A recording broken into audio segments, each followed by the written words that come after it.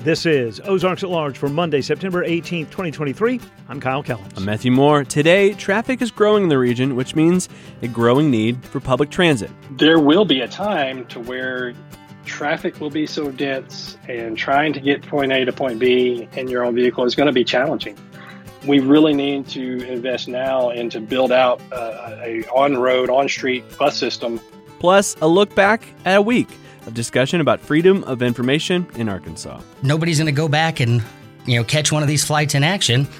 And unless she's somehow worried about somebody, I guess, having like a surface-to-air missile to shoot down her plane, I don't see how knowing who was on a plane in the past could put anybody's life in danger.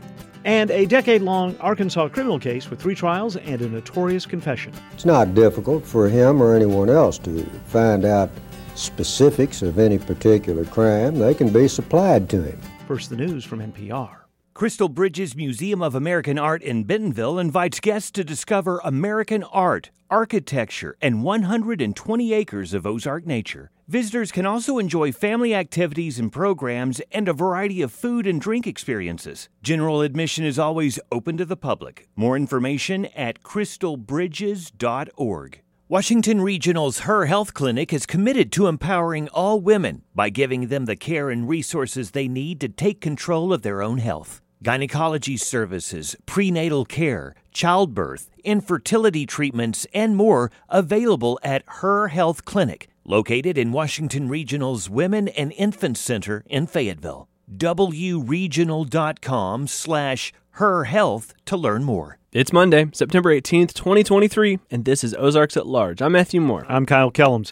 Coming up, last week's special session of the Arkansas legislature included a flurry of discussions surrounding the state's Freedom of Information Act laws. We start our show with public transportation.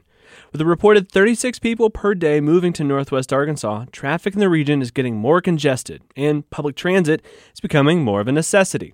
Ozarks at Large's Daniel Carruth hopped on the bus to get a better understanding of how people are getting around in the region.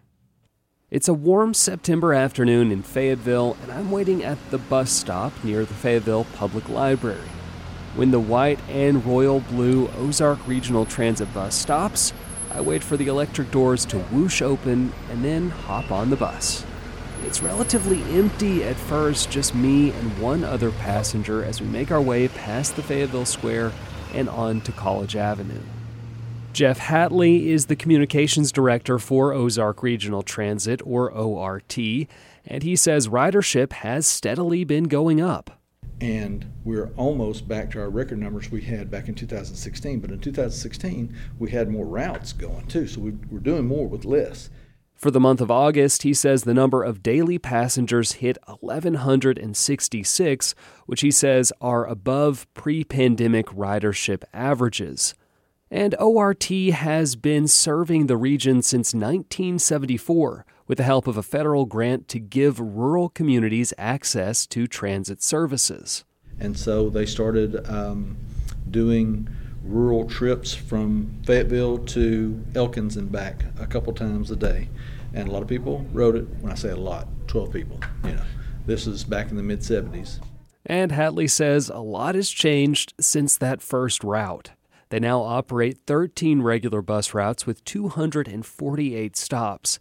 Hatley says one of the biggest challenges was reestablishing service after a fire at their headquarters in 2017 destroyed 20 buses. Lost 85% of our larger fleet. We still had the minivans and all, but our bread and butter is always going to be the larger buses carrying, 15, 20 people at a time.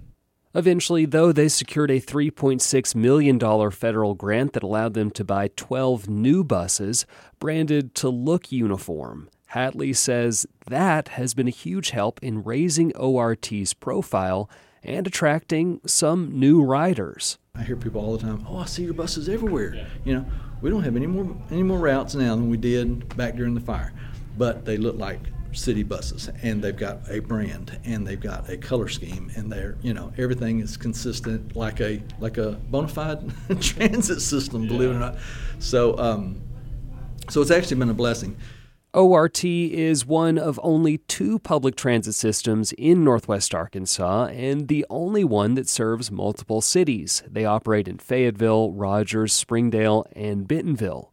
Razorback Transit is the other system. So Razorback Transit is a federally funded 5307 large urbanized area formula public transit agency. We are facilitated by the university. In other words, the university applied for the grants and operates the service according to Federal Transit Administration guidelines. Adam Waddell is the director of Razorback Transit at the University of Arkansas. And he says while the bus system is operated by the University of Arkansas, it's not just for university students. We're public transit, just like any other public transit agency that you may run across. And truth be known, because of our population, we're deemed to be quote unquote large urban. That's the same funding formula that New York, Dallas, Chicago, Kansas City, we're in that exact same funding formula. We're public transit. We're available and open to anybody. Razorback Transit operates 19 routes throughout Fayetteville. Both Razorback Transit and ORT are free. ORT stopped requiring bus fares in 2020 thanks to a grant from the Walmart Family Foundation. Razorback Transit uses a mix of funding from federal and local grants as well as the state's rental car tax. The city of Fayetteville provides us an amount of funding for the services that we provide. And then the largest funder for us is the University of Arkansas. Students do pay a transportation fee in their course credit hours that it goes towards their transit services. And then there's other funding from the University of Arkansas. Waddell says ridership for transit ebbs and flows with each semester, but he says the interest is always there. For the month of August, the university reported over 101,000 riders. So while public transit services do exist in the region, navigating that web of bus routes and getting to and from the bus stop can still be complicated. I think most of your listeners probably recognize that when they drive up and down some of our major roadways, there's a lack of sidewalks, lack of bus stops with shelters.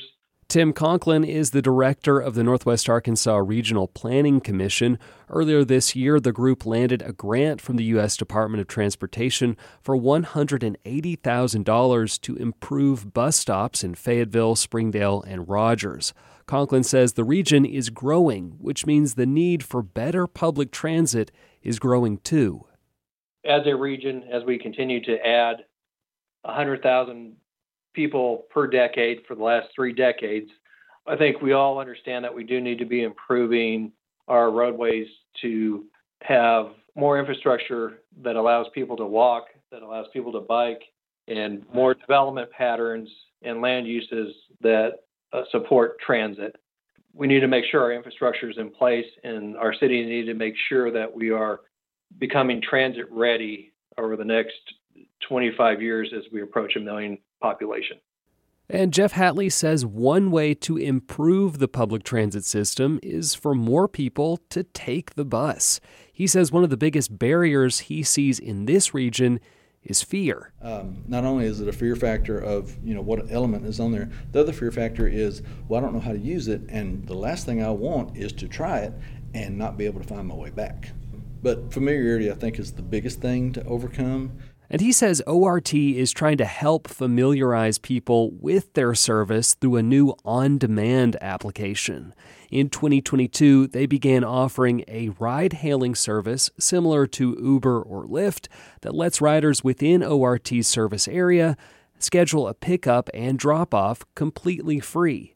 Hatley says this bumped the ridership up by nearly 200%. The on-demand transit is very, very convenient. People love it. Ridership has gone through the roof on that thing, but it's not our bread and butter. Our bread and butter is moving 20, 25, 30 people at a time down major thoroughfares to major destinations, and major destinations would be like medical facilities, higher educational facilities, work facilities, that type of thing. And so major corridors still using fixed route, moving multiples of people. But that can be fed through the on-demand transit, so the vans can go out to different neighborhoods and pick up people and take them to that transfer station to a fixed route system to get them to their final destination. That's what we envision everything going. But he says the bus system isn't quite to that level yet. There are still gaps in service hours and a lot of areas in the region that the bus system just can't cover yet because of infrastructure, like the Northwest Arkansas National Airport, for example. But Adam Waddell says as the region grows, the need for public transit is going to become more apparent.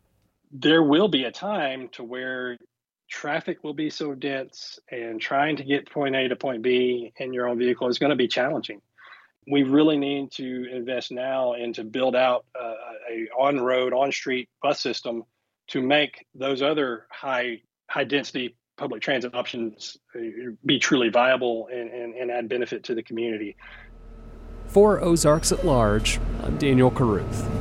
Now approaching Fayetteville Square.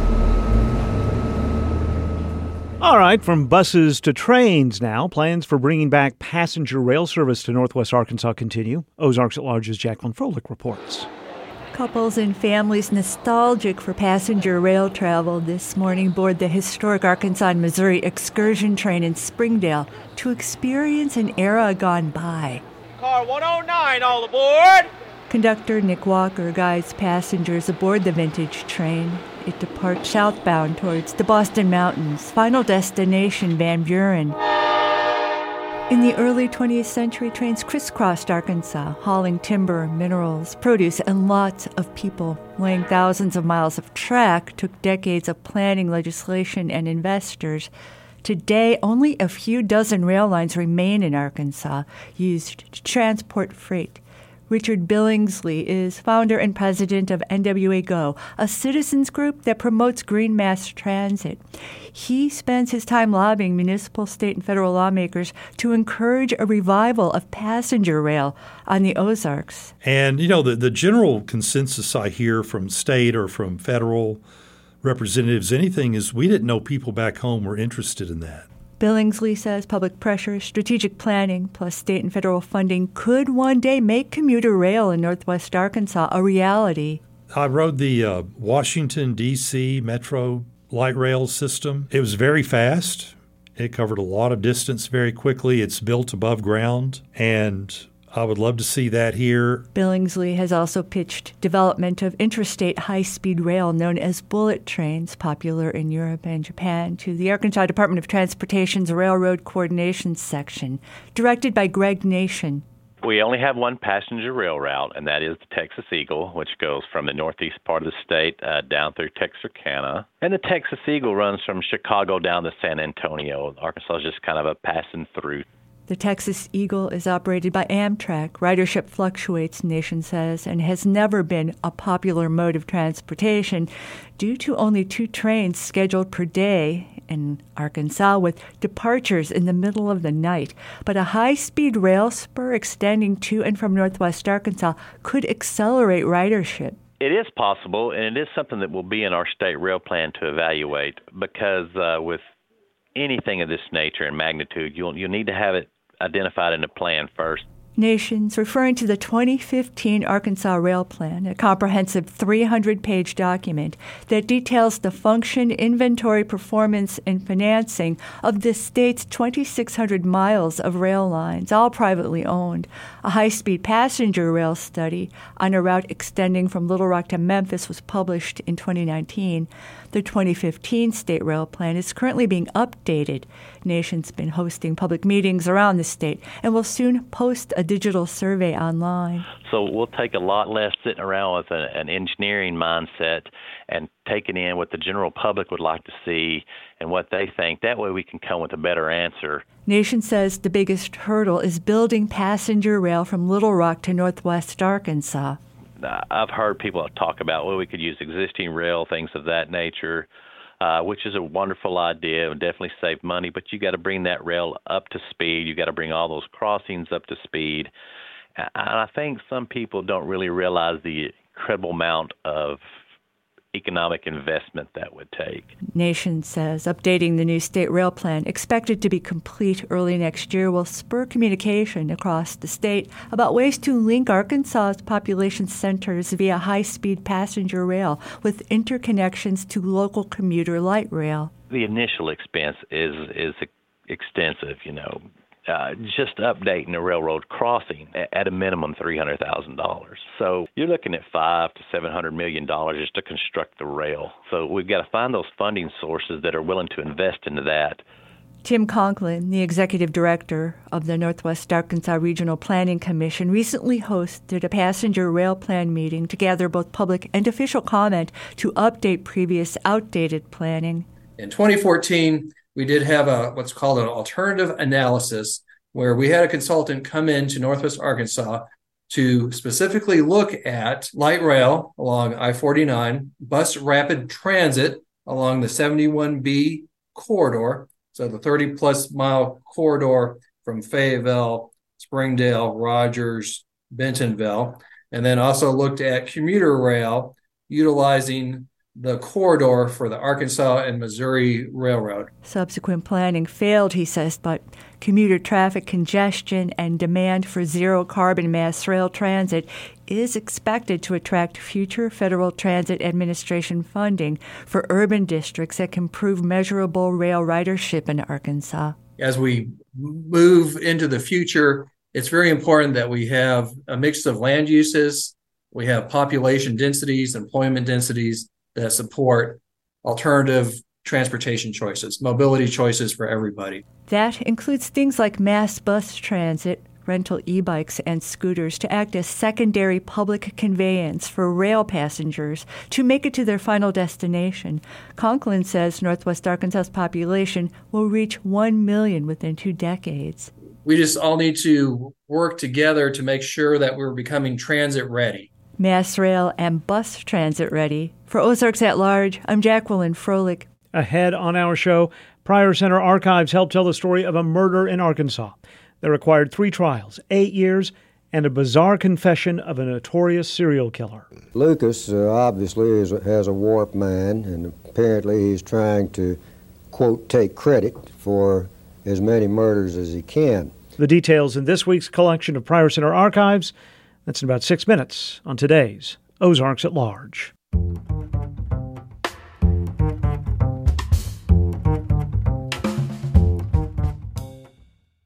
This is Ozarks at Large. I'm Matthew Moore. I'm Kyle Kellums. During last week's special session of the Arkansas legislature, lawmakers passed new cuts to the state's personal income tax and corporate tax rate. In an interview with KARK Channel 4's Capitol View, Republican State President Bart Hester of Cave Springs said the tax cuts will go into effect in January of next year. He said a new one-time personal income tax credit will go into effect this year. But we have some immediate tax relief.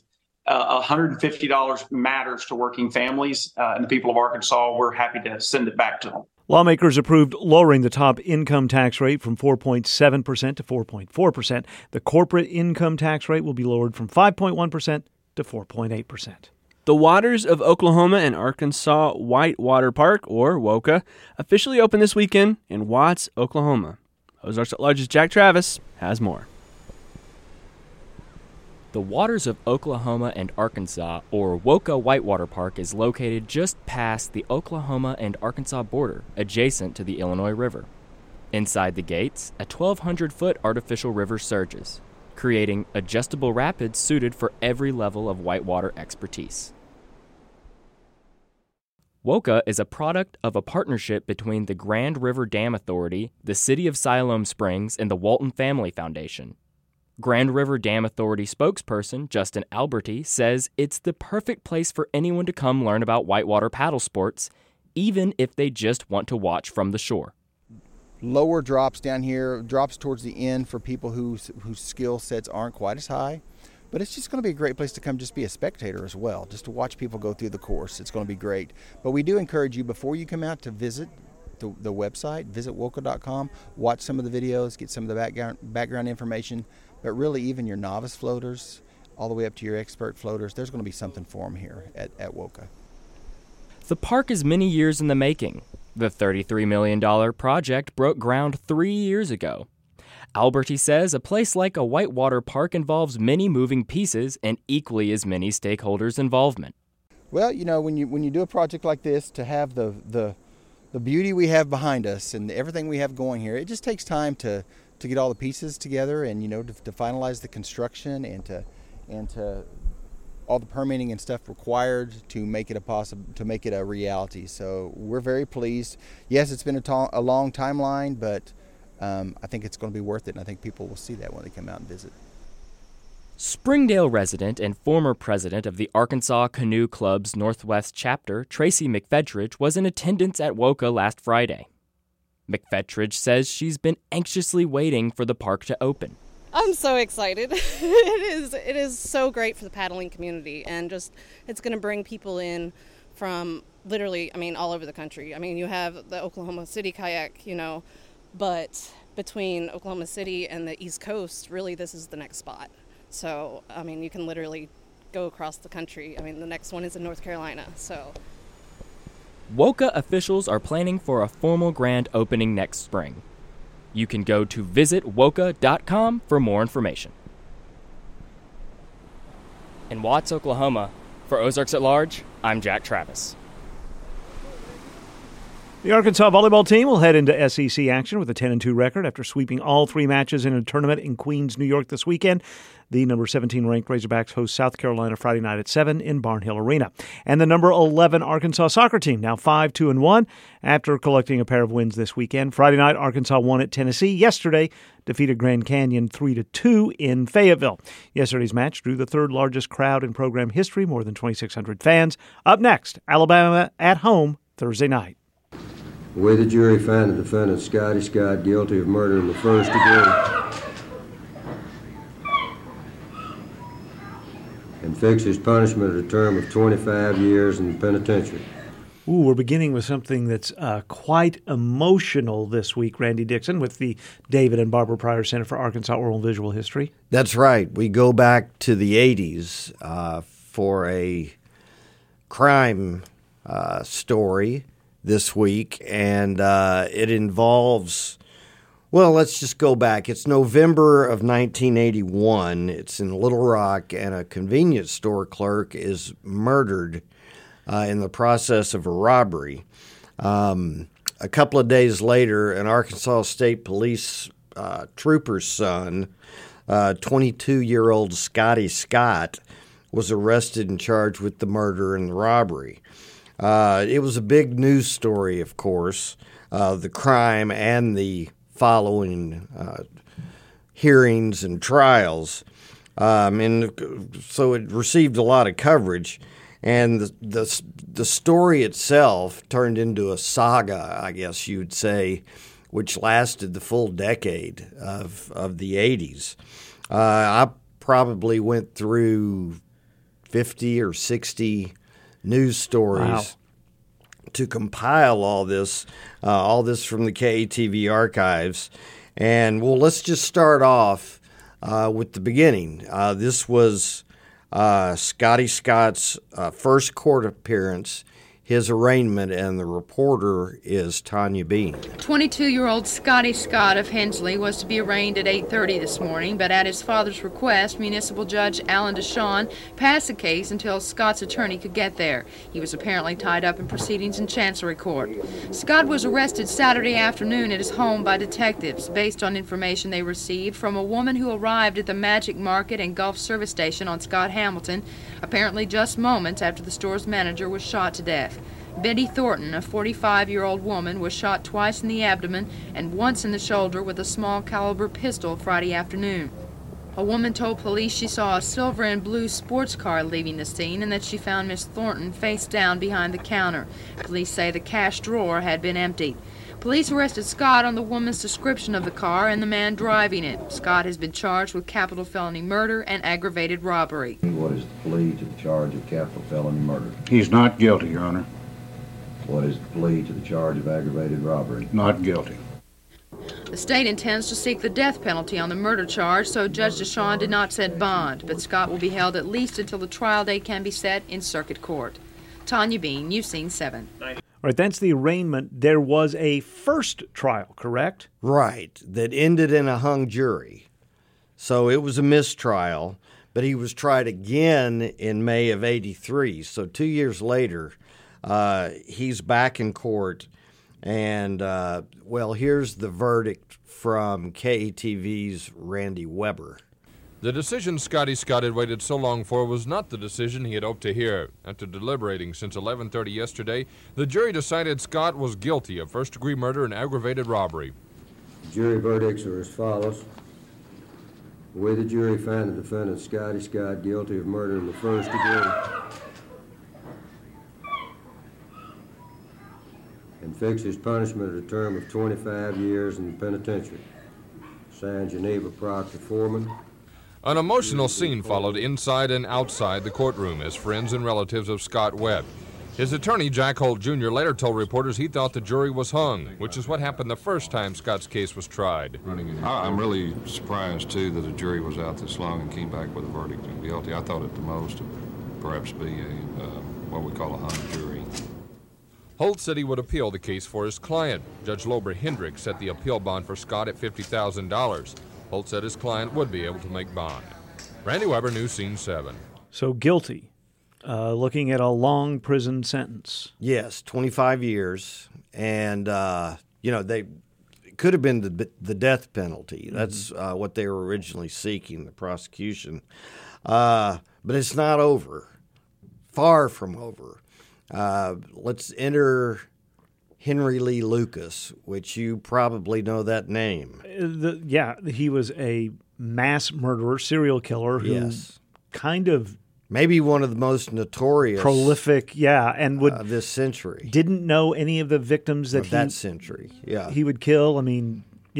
Well, he confessed, once he was on death row in Texas, he ended up confessing to hundreds. Right. Of other murders, and the Scotty Scott case was one of them.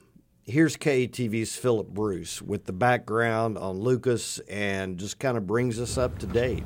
Henry Lee Lucas spent most of his life drifting from one town to another, and in a killing spree that spanned several states and 20 years, he claims to have murdered more than 150 people, all strangers in crimes that often had no motive. On 2 different occasions, Lucas reportedly confessed to the murder of Betty Thornton, a Little Rock convenience store clerk shot to death 3 years ago. 23-year-old Scotty Scott has already been convicted of that crime, but Scott's attorney, John Wesley Hall, believes Lucas's confession is basis for a new trial. Henry Lee Lucas confessed to the crime twice, once in November and then again in January. And the January confession was on videotape taken by the Little Rock police. And Lucas describes the killing in such detail that he had to have been there and done it because he even identified the victim from a photograph, I hear. But the man who prosecuted Scott remains unconvinced by the so-called new evidence. Chris Piazza says Lucas was 1,000 miles away when Mrs. Thornton was killed. We came to an absolute conclusion through documents that Mr. Lucas was in Florida on this day.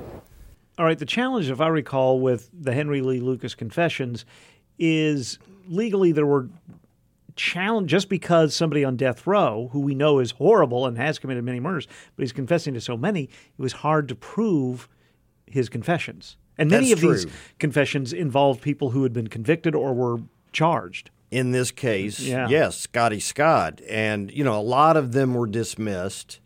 I think he had confessed at one point and they ignored it, the Texas officials, and he did again. So there are some questions as to the validity of his claims. And I thought this was fairly unusual, but Judge Lober Hendricks, who had presided over the case where Scott was found guilty, actually talked to KATV, and here's what he had to say about Lucas and his confession. Lucas obviously has a warped mind, and apparently he's trying to, quote, take credit for as many murders as he can. It's not difficult for him or anyone else to find out specifics of any particular crime. They can be supplied to him by someone, and certainly I'm not suggesting that someone has. I'm suggesting that someone can. His new attorney, John Wesley Hall actually went down to Texas with a private investigator and interviewed Henry Lee Lucas, got his confession on videotape, and he shared that videotape with KATV's Deborah Mathis. This is kind of a long report, but it really lays out all of the details and addresses a lot of the criticisms of Lucas's claims, and it's chilling to hear Lucas describe. Right.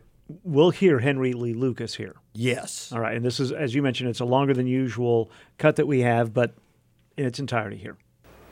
Accompanying the petition was this videotaped interview with Lucas conducted 2 weeks ago by defense attorney John Hall and private investigator Gene Nobles. From the Williamstown County Jail in Georgetown, Texas, Lucas matter-of-factly confesses to the 1981 murder of convenience store clerk Betty Thornton. She had fell backwards in the floor. Where'd you shoot her? Nothing part of the body. Well, I shot to hit her in the head, but was the counter between the two of you? Yeah. I don't know exactly whether it hit her in the head or not. Was she bending over when you shot her?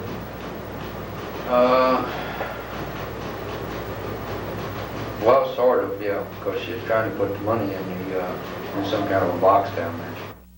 Scotty Scott has maintained his innocence, though he admits that he was at the store around the time of the shooting. He says to make a phone call. As I was going out, there was some colored guy walking towards the store. And when I went around the corner to get in the car, there was somebody on the telephone. Which I told them, they brought some pictures down, and I tried to fix the guy out. It looked like the guy that was on the phone. Sort of long-haired guy. Had your back to you, though? Yeah. Lucas says he voluntarily told Little Rock police and prosecutors about his involvement in the crime last November and insists he was unaware of Scott's conviction and had no knowledge of publicity in the case. And I've even told him, I said, you go back and you bring me a bunch of pictures of different service stations. Mm-hmm. Every detail, the different places and all. Okay. And I'll point out the one that I done. Well, did they not show you a series of videotapes of different stations? Yeah, that's what I'm talking about. And I told them which station it was. Did pick out this one, didn't you? Picked out the one that was. Did they, at that time, I can't recall, this is the reason why I'm asking, did they confirm that that was the station that the killing occurred in? When they showed you the videotape and you said this is the one, I don't think you did. They've had, they pointed out, they said, well, show us where the girl was, describe where the girl was, what she looked like, and stuff like that, which I did. And told them what she had shot with. Okay. But in other words, just to make sure they understand those 2 points that people, in essence, without you realizing it, they've made 2 accusations against you. One, that you were just trying to grab more glory for yourself, and you stated that's not true. Yeah.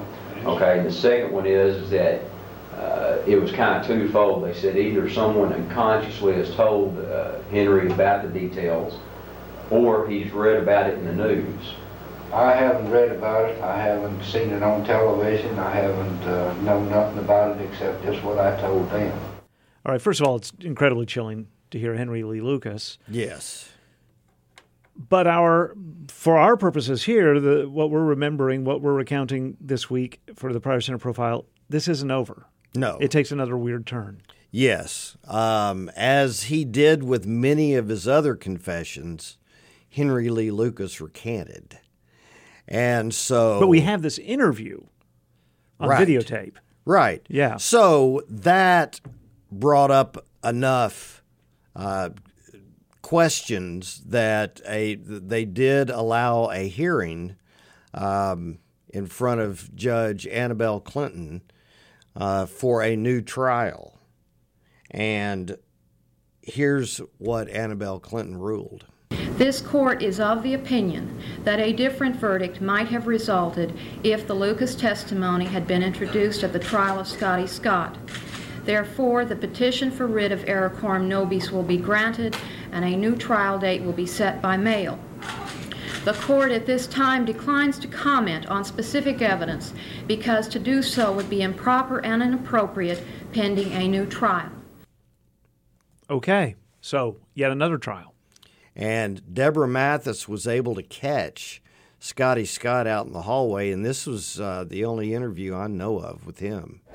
Look, I know you've been nervous till now. It must feel good, Still though, nervous. doesn't it? Yes, it does. Okay, what did you expect to happen? I didn't know.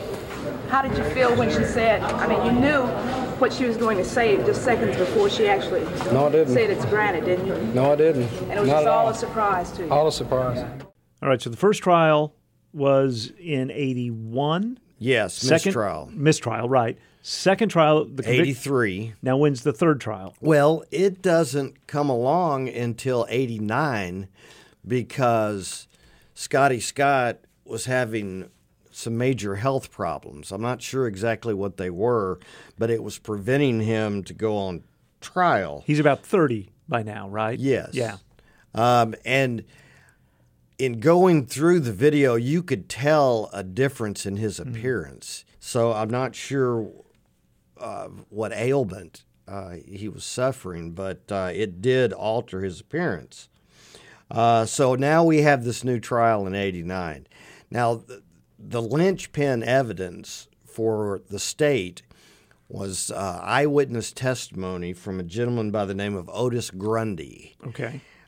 He was a customer who came in to the convenience store and said he was greeted at the counter by a white male.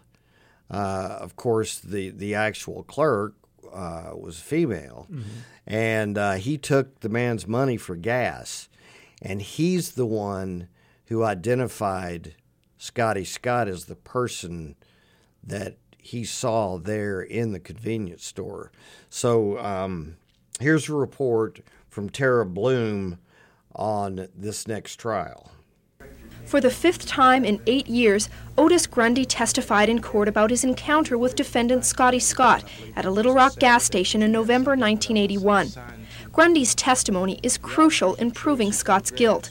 Around the time convenience store clerk Betty Thornton was shot to death, Grundy arrived at the store to buy gas. When I first pulled into the service station, he was standing behind the counter, and then from behind the counter, and so I went over to the pumps, and then from there, when I was getting ready to walk in to pay for gas, he met me at the door. Grundy later identified Scott as the man at the store through a police lineup and police photos. Scott's attorney, John Wesley Hall, attempted to chip away at Grundy's reliability as an eyewitness. A psychology professor who is an expert in eyewitness testimony took the stand for the defense. He told jurors many factors, including the way police question an eyewitness, could affect or change the memory of that eyewitness and make it unreliable. Scott's father also took the stand, saying his son has always proclaimed innocence. I looked him right straight in the eye. I said, "Son, did you ever go into that store?" He looked me right back and he said, "Dad, I never lied to you in my life, and I'm not lying now. I've never been in that store in my life. I know it, and God knows it." To further cloud the state's case, jurors learned from investigators that Scott was one of 4 suspects in Thornton's death. One of those suspects was a business associate of Thornton who disappeared after her murder and has never been located by police for questioning. Tara Bloom, Channel 7 News. Okay, but this no longer new attorney, but the second attorney, John Wesley Hall, yes, brings something up. Well, this took quite a turn, and Otis Grundy said that he stood and looked eye to eye with the man behind the counter and gave him his money. Well, Wesley Hall pointed out that there was a 9-inch platform behind the counter, and he pointed out that Otis Grundy and Scotty Scott are the same height. So 9 inches. He would be 9 inches taller than the witness, and so he couldn't have looked eye to eye with him, and it completely caused that, evidence, eyewitness testimony to really fall apart. Because 9 inches is a significant amount of height difference. Yes. You can't look at something eye to eye if it's 9 inches higher. Yeah. So, bottom line, on May 12th, 1989, Scotty Scott was found not guilty of all charges and was a free man. Wow.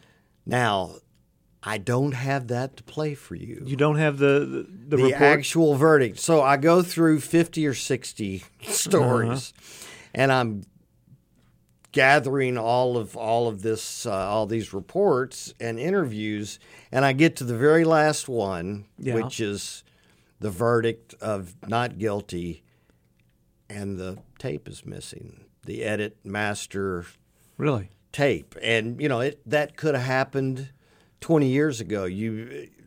Out of 26,000 tapes, one or two or a few dozen are going to get lost. Sure. And this was one of the ones. Wow. I know. So that's one flaw it's the human error factor of an archive. But well, what do we know? Okay. So Henry Lee Lucas was executed in Texas. Yes. He had confessed, then recanted. Scotty Scott, we now know, was innocent. I tried to find him. I don't know where he is, and considering he was having serious health problems in '89, I don't know. But has the case ever been solved? No. To your knowledge, yeah. No. And John Wesley Hall was in court all week, so I didn't get a chance to talk to him. And I talked to Chris Piazza, the original prosecutor. Well, he's retired as a judge, and that's the last thing he probably wants to do in his retirement is have to pull files and go through old cases. But it was an interesting decade in Arkansas crime news.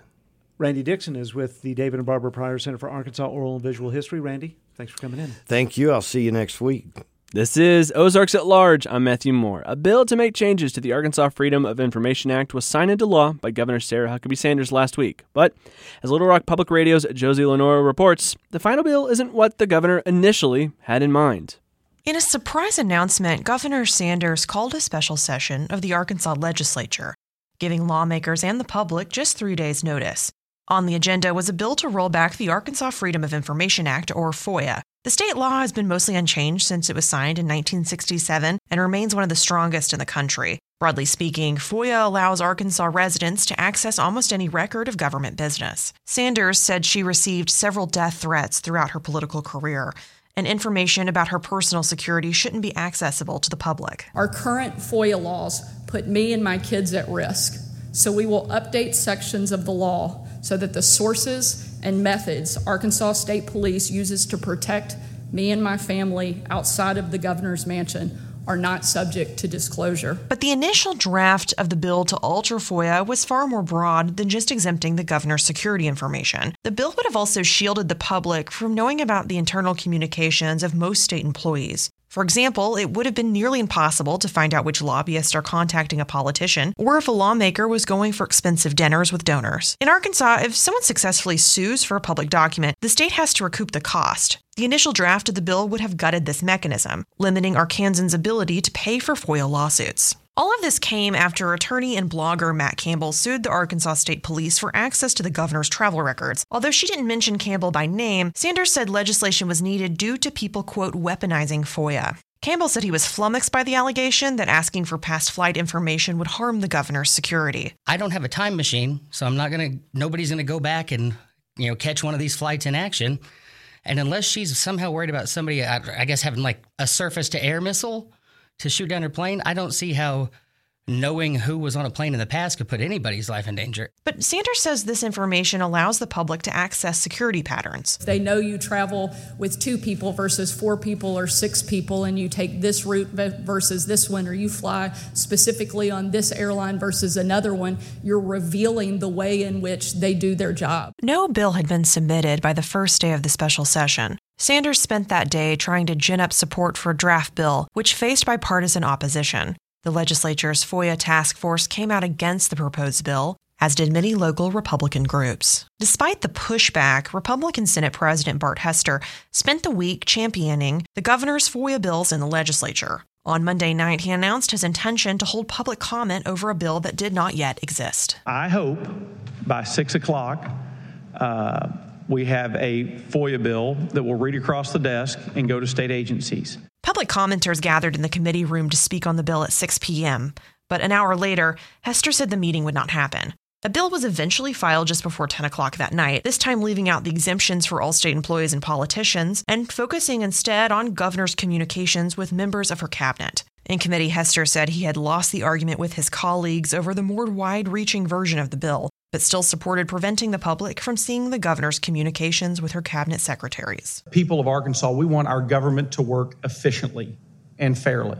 And when we do not have the ability for the free exchange of ideas, it hurts in the efficiency. Republican attorney Clint Lancaster said he would rather have a transparent government than an efficient government. What I do think is important is knowing who the governor is associating with when she's traveling. I think that if she's on a plane to Europe with Ron DeSantis, I'd like to know that. Public comment was mostly negative, with criticism lodged by Democrats and Republicans. Eventually, on Wednesday, 2 identical bills appeared in the House and Senate committee. They only included FOIA exemptions pertaining to the governor's security, which could include travel records. One of the few voices of opposition was Fayetteville Democratic Representative Nicole Clowney. My concern is that a governor could travel around with some big donor on the Arkansas State Police plane on the taxpayer's dime, and taxpayers would never know. The 2 bills passed quickly and were signed into law by Governor Sarah Huckabee Sanders the next day. When asked about the previous versions of the law, she gave this response. That's part of governing. You come in, we got exactly what we really needed that is critical, and we're not going to continue or not going to stop continuing to fight for more government efficiency and effectiveness. And I think this is just the beginning of that process. In Little Rock, I'm Josie Lenora. Tomorrow on Ozarks at Large, a new child development center has opened at the University of Arkansas Fort Smith, bucking a trend of campus child center closures due to costs. Listen tomorrow at noon and 7 p.m. right here on KUAF. From Little Rock, I'm Stephen Cook with Arkansongs. Casey Bill Weldon is one of the forgotten men of the commercial development of the blues. William Weldon was born July 10, 1909 in Pine Bluff, Arkansas. As my baby woke me one morning, at the clock was striking 4. Weldon was a member of the influential Memphis Jug Band and recorded with that group in 1927 before recording solo in the mid-1930s. The March 1935 song heard here, called As the Clock Struck 4, also features P.D. Wheatstraw of Cotton Plant in Woodruff County on piano. In 1936, Weldon recorded I'm Gonna Move to the Outskirts of Town. The song's form is age-old 12-bar blues, but addressed modern times with its references to getting a refrigerator to replace the Iceman. In November 1941, Brinkley, Arkansas-born R&B pioneer Louis Jordan also had his first real hit with this song. Jordan biographer John Chilton said the song really launched Louis Jordan as a major recording star. I'm gonna move way out on the outskirts of town. I'm gonna move way out on the outskirts of town. I don't want nobody always hanging around. In fact, Louis Jordan's version of fellow Arkansawyer Casey Bill Weldon's song, I'm Gonna Move to the Outskirts of Town, was such a success for Jordan, he recorded his own answer song in 1942 with new lyrics, but still sharing royalties with Weldon. It was called I'm Gonna Leave You on the Outskirts of Town. I cut out my Iceman, I bought me a Frigidaire.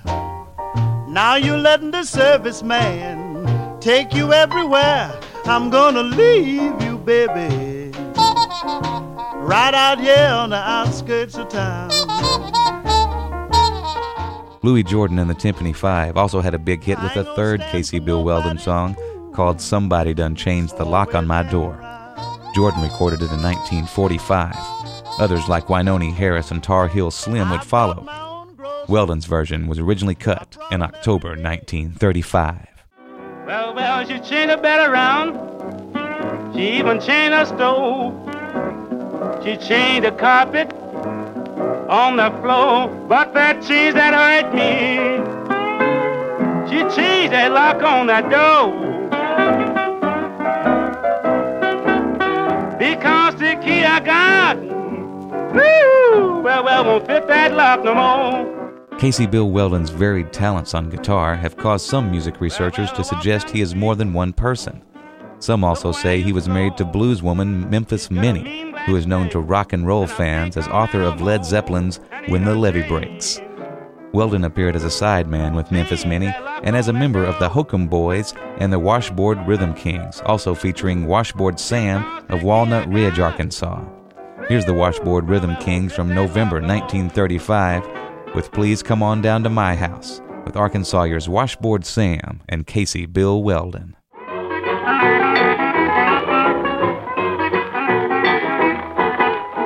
Please come down to my baby. Nobody home but me. I've been watching you about 3 months. You look good to me. Papa going to buy you a Coca-Cola and you let me play one piece on your grapanola. Please come down to my house, baby. Nobody home but me. I'm saying, nobody home but me. Information on the life of Casey Bill Weldon is shadowy, but his contributions to the blues are not. The Pine Bluff native is featured on more than 100 recordings as a solo artist, on influential bands, and as a sideman for the likes of Memphis Minnie. Weldon's skills as a lyricist have kept several of his songs alive as blues standards, even as the name Casey Bill Weldon fades.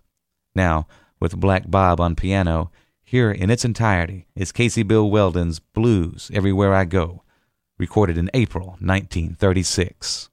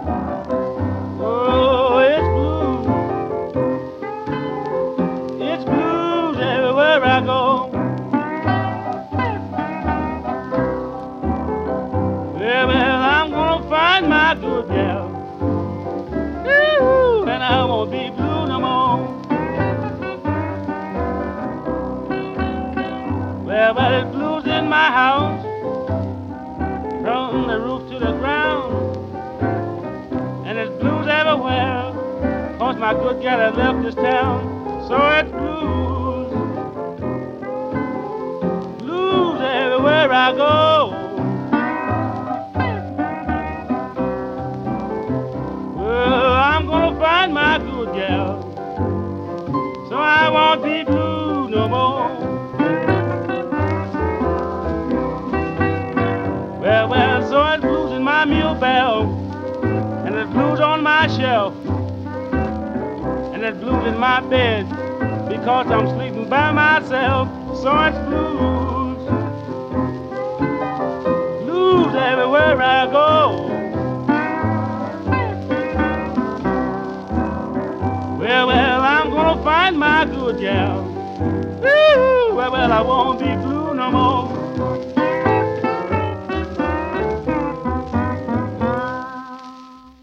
Jefferson County native Casey Bill Weldon with Blues Everywhere I Go from April 1936.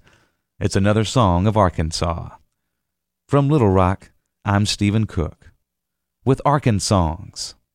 Arkansongs is underwritten by Arkansas Heritage. Relive your favorite Barton Coliseum concert memories at the Old State House Museum in downtown Little Rock, where they still play it loud. This is 91.3 KUAF, Fayetteville, Fort Smith, Bella Vista, and Pettigrew.